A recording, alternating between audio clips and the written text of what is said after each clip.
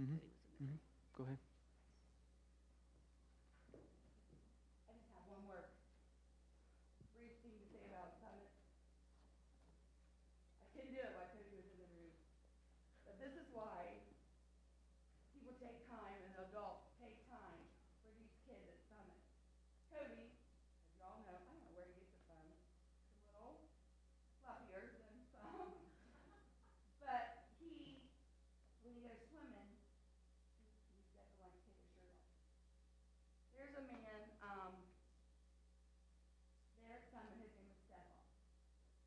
I don't know where he's from. Where is he? Stefan from? So originally from Ohio, but he went down to the Bible college as well. Wonderful gentleman.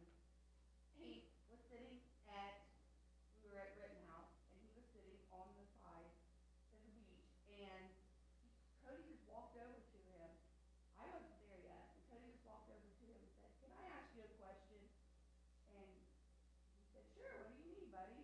I hadn't even met Cody yet. He said, "Well, I get a little self-conscious when I take my shirt off in front of others to go swimming, but I really don't want to wear my shirt in the lake. What should I do?" And Stefan looked at him and said, "Son, you are beautifully and wonderfully made by God. No matter what you look like, God made you. And you do what makes you feel the best." And he took his shirt off and went swimming in front of all those kids and all of his friends, unself-conscious, because someone else, I could have told him that, and he'd been like, "I'm wearing my shirt." But this gentleman who he doesn't know, but was there for him, told him it was okay. And he did it. So I just want to thank all the adults. Karen, there's no way anyone could do the job that woman does at that camp. She is amazing.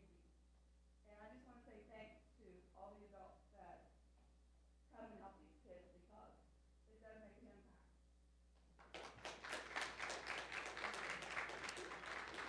Thanks for sharing. Yes, camp is always a wonderful time. Summer has always been my favorite time of the year, and really the main reason for that is because of all the many different church camps going on throughout the summer. And I enjoy hearing everybody's stories and their input from the camps that they've been a part of, and I love hearing the kids talk about Summit. I look forward to next week as the Haynes talk about family camp. And there's so many camps that our conference offers throughout the summer. And I hope you guys are encouraged and want to partake in the many different wonderful camps and conferences that our denomination puts on. And so with that said, I was also at another church camp as well last week at Southeast Camp up in the mountains in Tennessee. And I thoroughly enjoyed my time. I always enjoy hanging out with the kids, as I think that I'm more on level with their maturity level than maybe some of you guys are. So it's good. It's good for me to spend time with them and be a positive example to them and to show the love that God has for each and every one of them. And then also last night, I had a wonderful time celebrating the marriage of Liam and Corinne. We got some of Liam's family here as well. So good time. Very, very busy, great week last week. And a lot of people had a very eventful week. So it's good to see you all here this morning. And next week, you might have full plans as well, because 4th of July is coming. Already, I know. This is the last day of June, I believe. And so 4th of July coming up next week. And it's always a great time to celebrate with friends and family as we come together and celebrate our freedom as a nation. As in 1776, our nation declared our freedom from Great Britain. And so before we really get started, I'm just going to share with you guys a couple of random fun facts about 4th of July or Independence Day.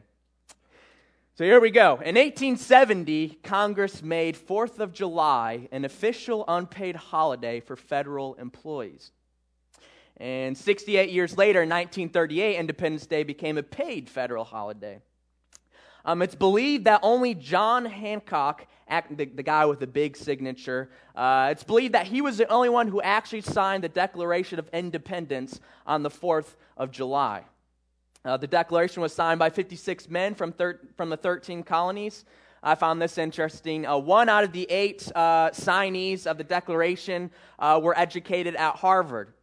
The presidents, John Adams, Thomas Jefferson, and James Monroe, they all died on the 4th of July. And Presidents John Adams and Thomas Jefferson, two of the people who signed the Declaration of Independence. Even more crazy, John Adams and Thomas Jefferson, both signers of the Declaration again, they died within hours of the same year of the same day on July 4th. So crazy there.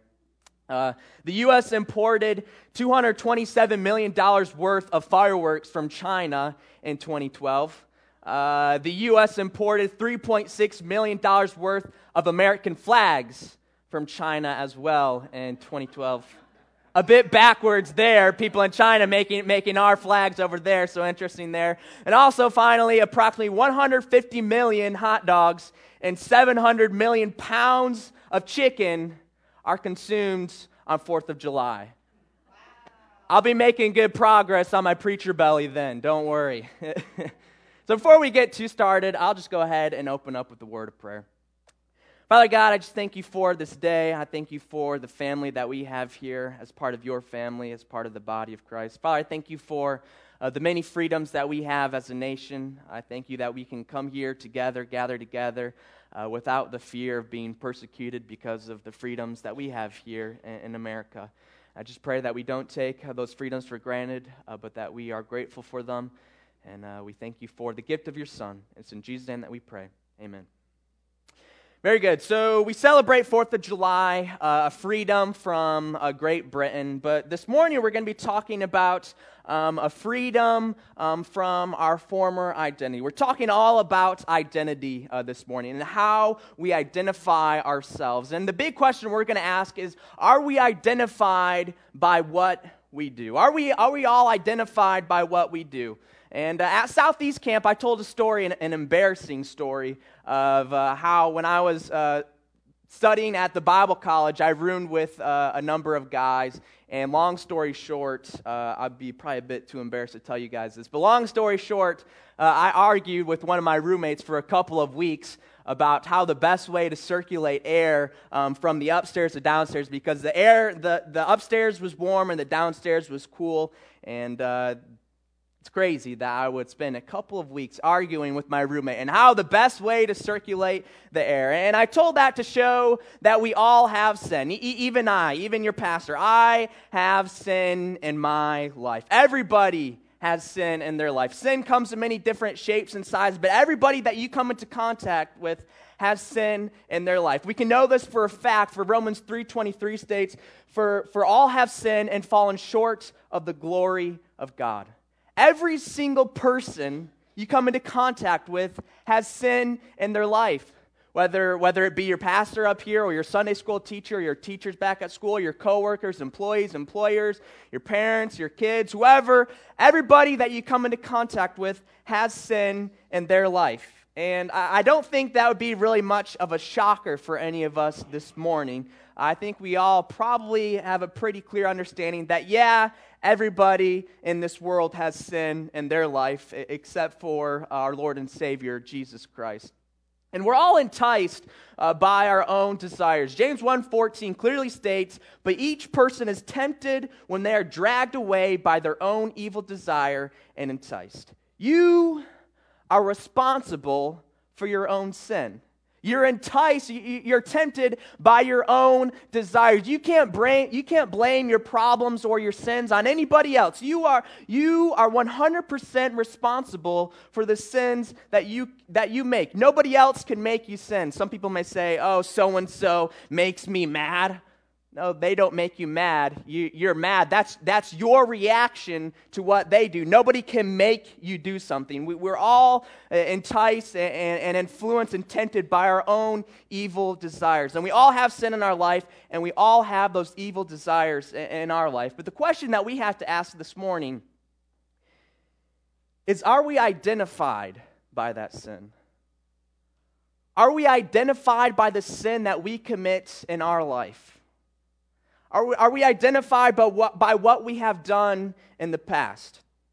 Now, throughout school, I played on my high school soccer team, and I loved soccer. Pretty much all my friends from school were a part of the soccer team. That's kind of who I was. I was a soccer player in high school. That's who I was. And people would come, walk down the hall, and they would maybe see me, and they probably one of their first minds throughout their head would go, yeah, he's a soccer player. That's kind of who he is. I kind of identified myself along with the rest of my friends as a soccer player.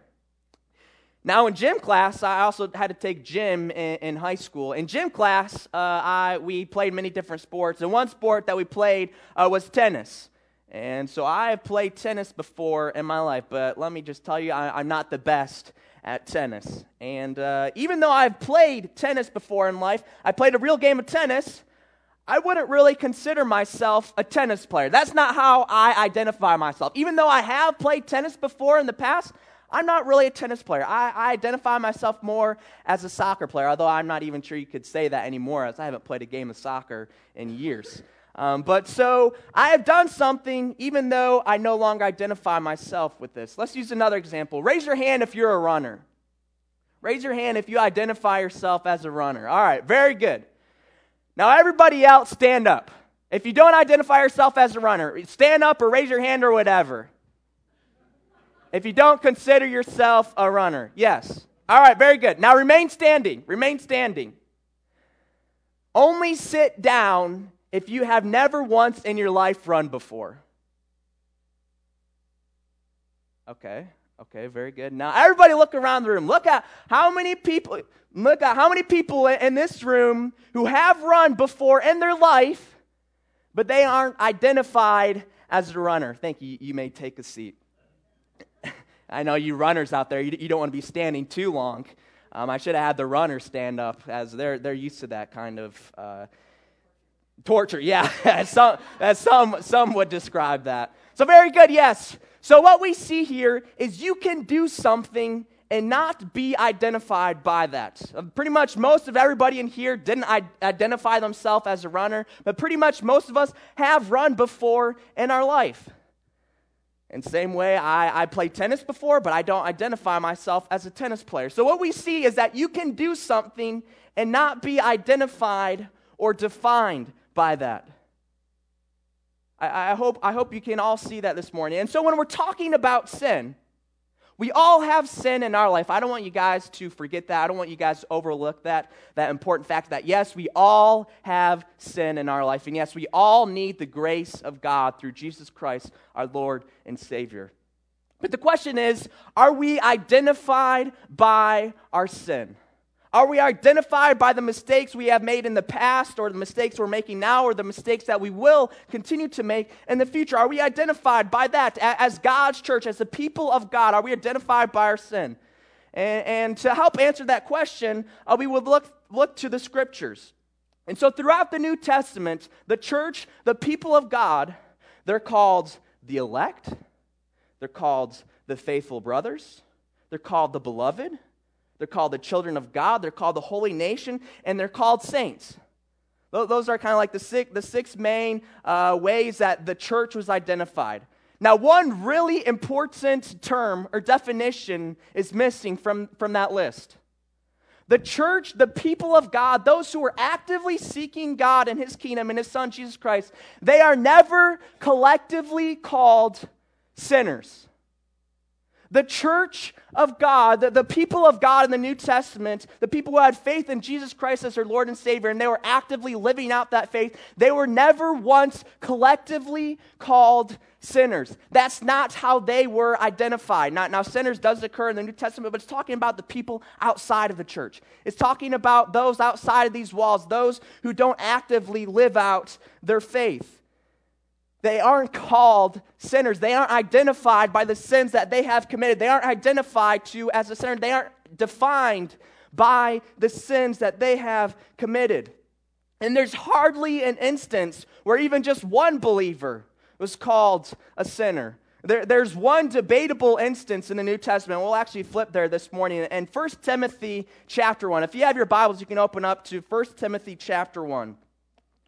Way in the back, 1 Timothy chapter 1, we'll see a debatable instance in where someone was referred to or identified as a sinner. And this is really the only debatable instance in the New Testament where someone is defined or identified as a sinner. And we'll take a look at it this morning. So in 1 Timothy chapter 1, verses 13 through 15, here Paul is writing a letter to his dear friend.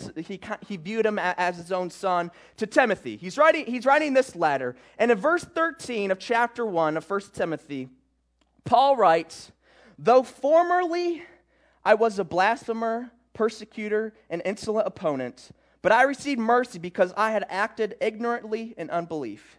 And the grace of our Lord overflowed for me with the faith and love that are in Christ Jesus. The saying is trustworthy and deserving of full acceptance, that Christ Jesus came into the world to save sinners, of whom I am the foremost."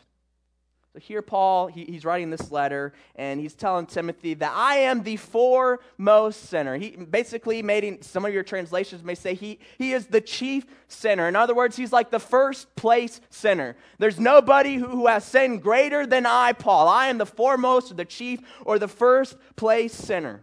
But we see in verse 13, Paul says, "Though formerly I was a blasphemer, persecutor, and insolent opponent." What many of you guys may not realize is that Paul, he wrote 13 books of our Bible, 13 books of the New Testament, and he was a great man of faith, and he went to many different cities and nations to preach this message of the gospel, the message of the kingdom, the good news of the kingdom. However, before that, Paul persecuted Christians to their death. Paul, one of the best heroes of our faith, one of the greatest heroes of our faith, he persecuted Christians to their death as he was a devout Jew. And again, the Jews and the Christians did not get along with themselves, with each other. But Paul, he persecuted these Christians to death. What an awful, awful, awful thing someone could have done to kill the children of God. And that's exactly what Paul did. He persecuted these Christians and led them to their own deaths.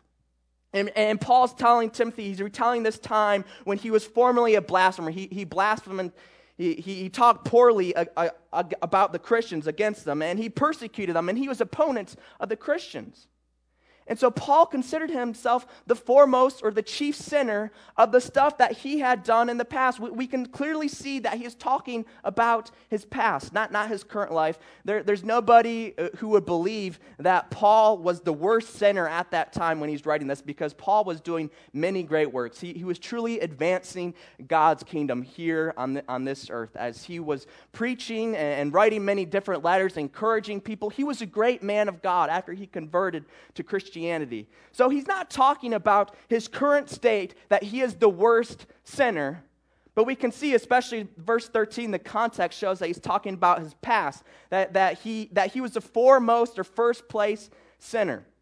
Now, some people may say, yeah, but he uses the present tense. He says, I am the foremost sinner, or I am the first place sinner. And yes, that is true, but we can use the example of a runner. So just imagine there's somebody who is a runner, and 40 years ago, he broke the school record for the fastest mile time. 40 years ago, he was super fast and broke that mile time.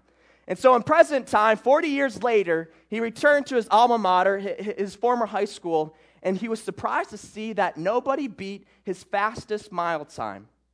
And so he can rightly say, I am the record holder in the mile race at my high school, or I am the first place of the mile time or the mile race at my high school. That is 100% accurate for someone to say that I am the record holder in the mile race at my high school, even though at that time he would probably be blown out of the water by some of the other high school runners running the mile at that time, as he's 40 years in advance and probably trying to gasp for air if you were to try to run a mile at a super fast pace. But he can still say, with the present tense, that I am the record holder in the mile race at my high school. And so when Paul says that I am the foremost sinner, the chief sinner, the first place sinner, he can rightly say that as he's kind of set a record. He was first place back in that day as the worst sinner, as he persecuted Christians to their death. And again, this is just one instance, the most debatable instance where someone who is actively living out their faith is referred to or defined as a sinner. And so at the very least, you can say that the people of God, God's church, were hardly ever identified as sinners in the New Testament. And one could easily make the claim that not once is someone who is actively living out their faith identified as a sinner. But at the very least, we see that the people of God, the church of God, they were hardly ever identified as a sinner. But again, I think you could easily make the claim that nobody in God's church in the New Testament currently had that present identity as a sinner. And now I'm sure many of you guys are skeptical a bit, and that's okay. You shouldn't just take my word, but you should seek it yourself. So I encourage you when you go home or sometime this week that you look in a concordance. A concordance is just a list of all the words that are found in the Bible, and turn to sinner or sinners and see how many times it occurs in the New Testament, and flip open to it each time they occur, and I think you'll be amazed to see that God's church really isn't identified as sinners. Again, I don't want you guys to misunderstand me and deem me a heretic. Yes, we all have sin in our life. And yes, none of us are perfect. And yes, we all need the grace of God in our life. We all need the sacrifice that Jesus Christ partook in 2,000 years ago. Every single one of us needs that. But what we're talking about this morning is, are we identified by that sin that we have committed in the past, and maybe for some of us right now, and for all of us later in the future? Are we identified by that sin? And looking in the scriptures and looking in God's word, the people of God, the church of God in the New Testament, I don't think they were identified by the sins that they committed. And I don't think we are identified by the sins that we have committed, because the church of God, the Christians of the New Testament, they weren't called sinners, but they were called the elect. They were called children of God. They were called faithful brothers. They were called beloved. They were called the holy nation. And they were called saints. That's what we are. That is our identity. We are free from our former identity, from the former bondage and sin. We are free from that. As we celebrate 4th of July later this week, as we celebrate the freedom that we have as a nation, we can celebrate a much greater freedom. We can celebrate the freedom from our former identity as a sinner, as our old self has died and our new self has been born again. We are free from that identity as a sinner if we are actively seeking God and His kingdom. We just don't see the church, the people of God, identified as a sinner in the New Testament. And again, for those of you who are skeptical, I encourage you later this afternoon or later this week to check it out for yourselves, and I think you will be surprised. And now, when talking about our identity and what we do and the sin that we have in our life, the writer of 1 John has some very strong words to say about this. So if you have your Bibles, you can also open up to 1 John chapter 3. Just a couple of books later, before 2 John. You guys are going to get tired of that joke eventually. So 1 John chapter 3, we're going to read verses 1 through 10. And here the writer of 1 John is talking about our identity and sin. And he starts off in chapter 3 by saying, "See what kind of love the Father has given to us, that we should be called children of God. And so we are. The reason why the world does not know us is that it did not know Him. Beloved, we are God's children now.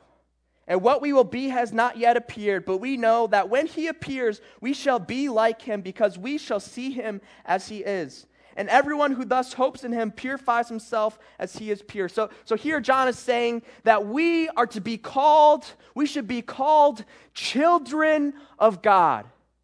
That is what you should be called. That is the identity that you should have in life, is a child of God. That's who you are. That's what you should be called. And he reemphasizes that in verse 2. He says, "Beloved, we are God's children." You are a child of God. And if you actively seek out this faith, the faith in God and His Son, Jesus Christ, then that's who you are. That's how you are identified. That's what you're called. You are called a child of God.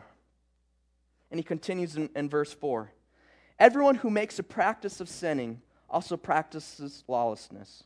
Sin is lawlessness. You know that He appeared in order to take away sins, and in Him there is no sin. No one who abides in Him keeps on sinning. No one who keeps on sinning has either seen Him or known Him. So in verse 5, what I want to point out is John says, you know that He appeared in order to take away sins. He's talking about Jesus Christ there. He says that Jesus appeared. Jesus was preaching and teaching to take away the sins of the world. Many people, when they think of the sacrifice of Jesus, they think that it starts with forgiveness and ends with forgiveness. That our sins are just washed away. And that exactly is a huge part of it. But it doesn't end there. Christ's sacrifice came. He appeared to take away the sins of the world. We are justified. We are made right with the sacrifice of God through Jesus Christ on the cross. But we're also sanctified. We're also set apart. We're also made new. We are called children of God. Don't belittle the sacrifice of Jesus by you thinking just it's about forgiveness. It's about taking away the sins of the world as well. It's about making you a child of God. So you can identify yourself as a saint or elect or a faithful brother or the people of God or a holy nation or a saint. You are truly set apart. You are sanctified from the rest of the world when you put your faith in God and His Son, Jesus Christ. And he says in verse 6, no one who abides in Him, in other words, no one who remains in Christ or no one who is seeking Jesus Christ, no one in Him keeps on sinning. No one who keeps on sinning has either seen Him or known Him. Those are some bold words. Those are some strong words for John to say, no one who keeps on sinning, no one who makes a practice of sinning over and over and over again, no one remains in Christ. No one abides in Him who keeps on sinning. And yes, you're going to make mistakes. And thank goodness we have the forgiveness of Christ. And we're not going to be sinless, but we need to try to sin less. You're not going to be sinless, but you need to try to sin less. You can't keep on sinning and sinning and sinning. And he continues in verse 7. Little children, let no one deceive you. Whoever practices righteousness is righteous, as he is righteous. Whoever makes a practice of sinning is of the devil, for the devil has been sinning from the beginning. The reason the Son of God appeared was to destroy the works of the devil. No one born of God makes a practice of sinning, for God's seed abides in him, and he cannot keep on sinning because he has been born of God. By this it is evident who are the children of God and who are the children of the devil. Whoever does not practice righteousness is not of God, nor is the one who does not love his brother. And again, to kind of emphasize the point again, and John says that no one born of God keeps on sinning. No one. No one born of God. Children of God do not keep on sinning. And he says in verse 10, by this it is evident who are the children of God. It's evident to those who are the children of God if they keep on sinning or not. If you live a life of sin, then John here is saying that you are not a child of God. Rather, a child of the devil, which quite strong words. We can see the gravity of the sin that we commit. We can see how big of a deal it is to God, the sin that we commit. It's important that we don't keep on sinning. For no one who keeps on sinning remains in Christ. No one who keeps on sinning is a child of God. And that comes with the problem when we identify ourselves as a sinner. Proverbs 23:7 states in the American Standard Version, for as he thinketh within himself, so is he. In other words, what you think about yourself, that is what you become. if you identify yourself as a poor little sinner, you're just going to act like a sinner. And what do sinners do? They sin. They keep on sinning. And when you identify yourself as a sinner, when you sin, it's not a huge deal because that's just what sinners do. It's just a result of who we are as sinners. Yeah, sure, we wish we didn't sin, but that's just what sinners do. That's the problem. That's the poison of identifying yourself as a sinner when you indeed are a child of God, when you have given your life over to God and His Son, Jesus Christ. This identity is so toxic. God didn't just send His Son, Jesus Christ, to die on the cross for our sins so that we could indulge in our evil desires that we have and just measly ask for forgiveness after. That's cheap grace. That's belittling the sacrifice of Jesus Christ. That's belittling the sacrifice of God as God watched His Son, Jesus Christ, die and suffer on the cross for 6 hours. That's so dangerous. So dangerous to identify ourselves as a poor little sinner, as we're just a poor little sinner in need of God's grace, and that's just what sinners do. We sin, it's normal. No, you're a child of God. No one who keeps on sinning is born of God. No one who keeps on sinning remains in Christ. Rather, if you identify yourself as a child of God, or as a saint, or as the elect, or a part of the faithful brothers, I think your actions will follow. For as the wise man Solomon said, "For as he thinketh within himself, so is he." What you think about yourself, you become. And so when you identify yourself as a child of God, if we view ourselves as saints, then we'll begin to see our sin in a whole new light. If we really are holy ones, if we really are children of God, if we really are saints, how we identify ourselves, then whatever sins we commit are a deeper, more profound, and more serious departure from God's calling than we ever realize. Because that's not who we are. We are children of God, and children of God are not supposed to sin. Children of God practice righteousness. They don't keep on saying, they don't practice sinning. That's what people who belong to the devil, that's what they do. That's what the writer of John says. But children of God remain righteous. They practice righteousness. And again, this can be a scary message. Again, we're going to make mistakes. But it's a difference of making a practice of sinning and sinning over and over again, rather than we're all going to mess up from time to time. And that's all right. It's not what God likes. God is filled with sorrow. And in the time of Noah, when the people were full of sin, it says that God was sorrowful and He regretted making mankind. The sin that we commit is so serious. It becomes a whole lot more serious when we identify ourselves as a child of God, as a saint, as a faithful brothers, as the people of God, as the church of God. And let me tell you, if you have given your life over to God, and if you've given your life over to Jesus Christ, and you are actively living out that faith, then you're free from that former identity, and you are a child of God. That is your main identity in life, if you are seeking God in all His ways. Whereas John, again, in verse 1 of chapter 3, he says, "See what kind of love the Father's given to us, that we should be called children of God." He doesn't say that we should be called sinners. No, we should be called children of God. And so we are. You are a child of God. And that gives you so much value. That gives you so much authority. That gives you so much power. With much power comes much responsibility. You have to be responsible with the identity that you have in your life.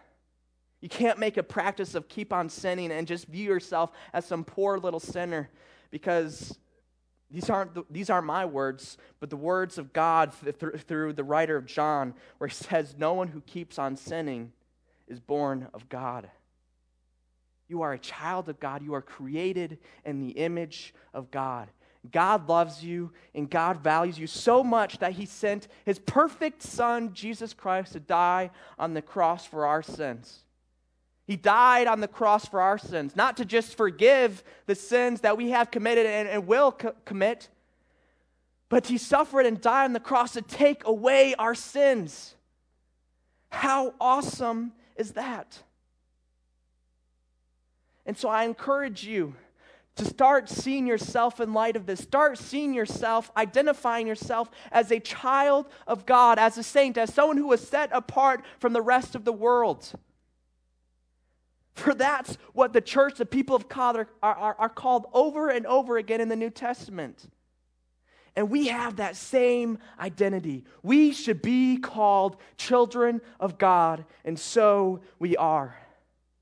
And if you do, I think you'll see positive results. I think you'll see sin in a whole new light and see just how serious sin is. God hates sin. God is sorrowful when we commit sin and separate ourselves from Him. We need to be identifying ourselves as a child of God, for we're free from our former identity. And so as we go on this week celebrating 4th of July and celebrating the freedoms that we have as a nation, we have all the more reason to celebrate as we are free from our former identity as sinners, and we are now called, we are identified as children of God, and so we are. Let's pray. Father God, I just thank you for this day. Father, I thank you for the sacrifice of your perfect Son, Jesus Christ, where He died on the cross for our sins so that our sins could be forgiven and so that our sins could be taken away. Father, I just pray that this morning that we can see that we are identified, that we should be called children of you, children of the Almighty Creator of the heavens and earth, children of you, Yahweh.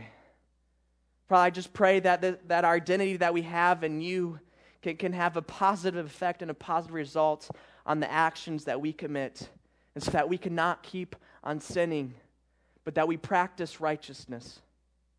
And Father, we love you. We thank you for the many freedoms that we have, and we thank you for the freedom from our former identity. It's in Jesus' name that we pray. Amen.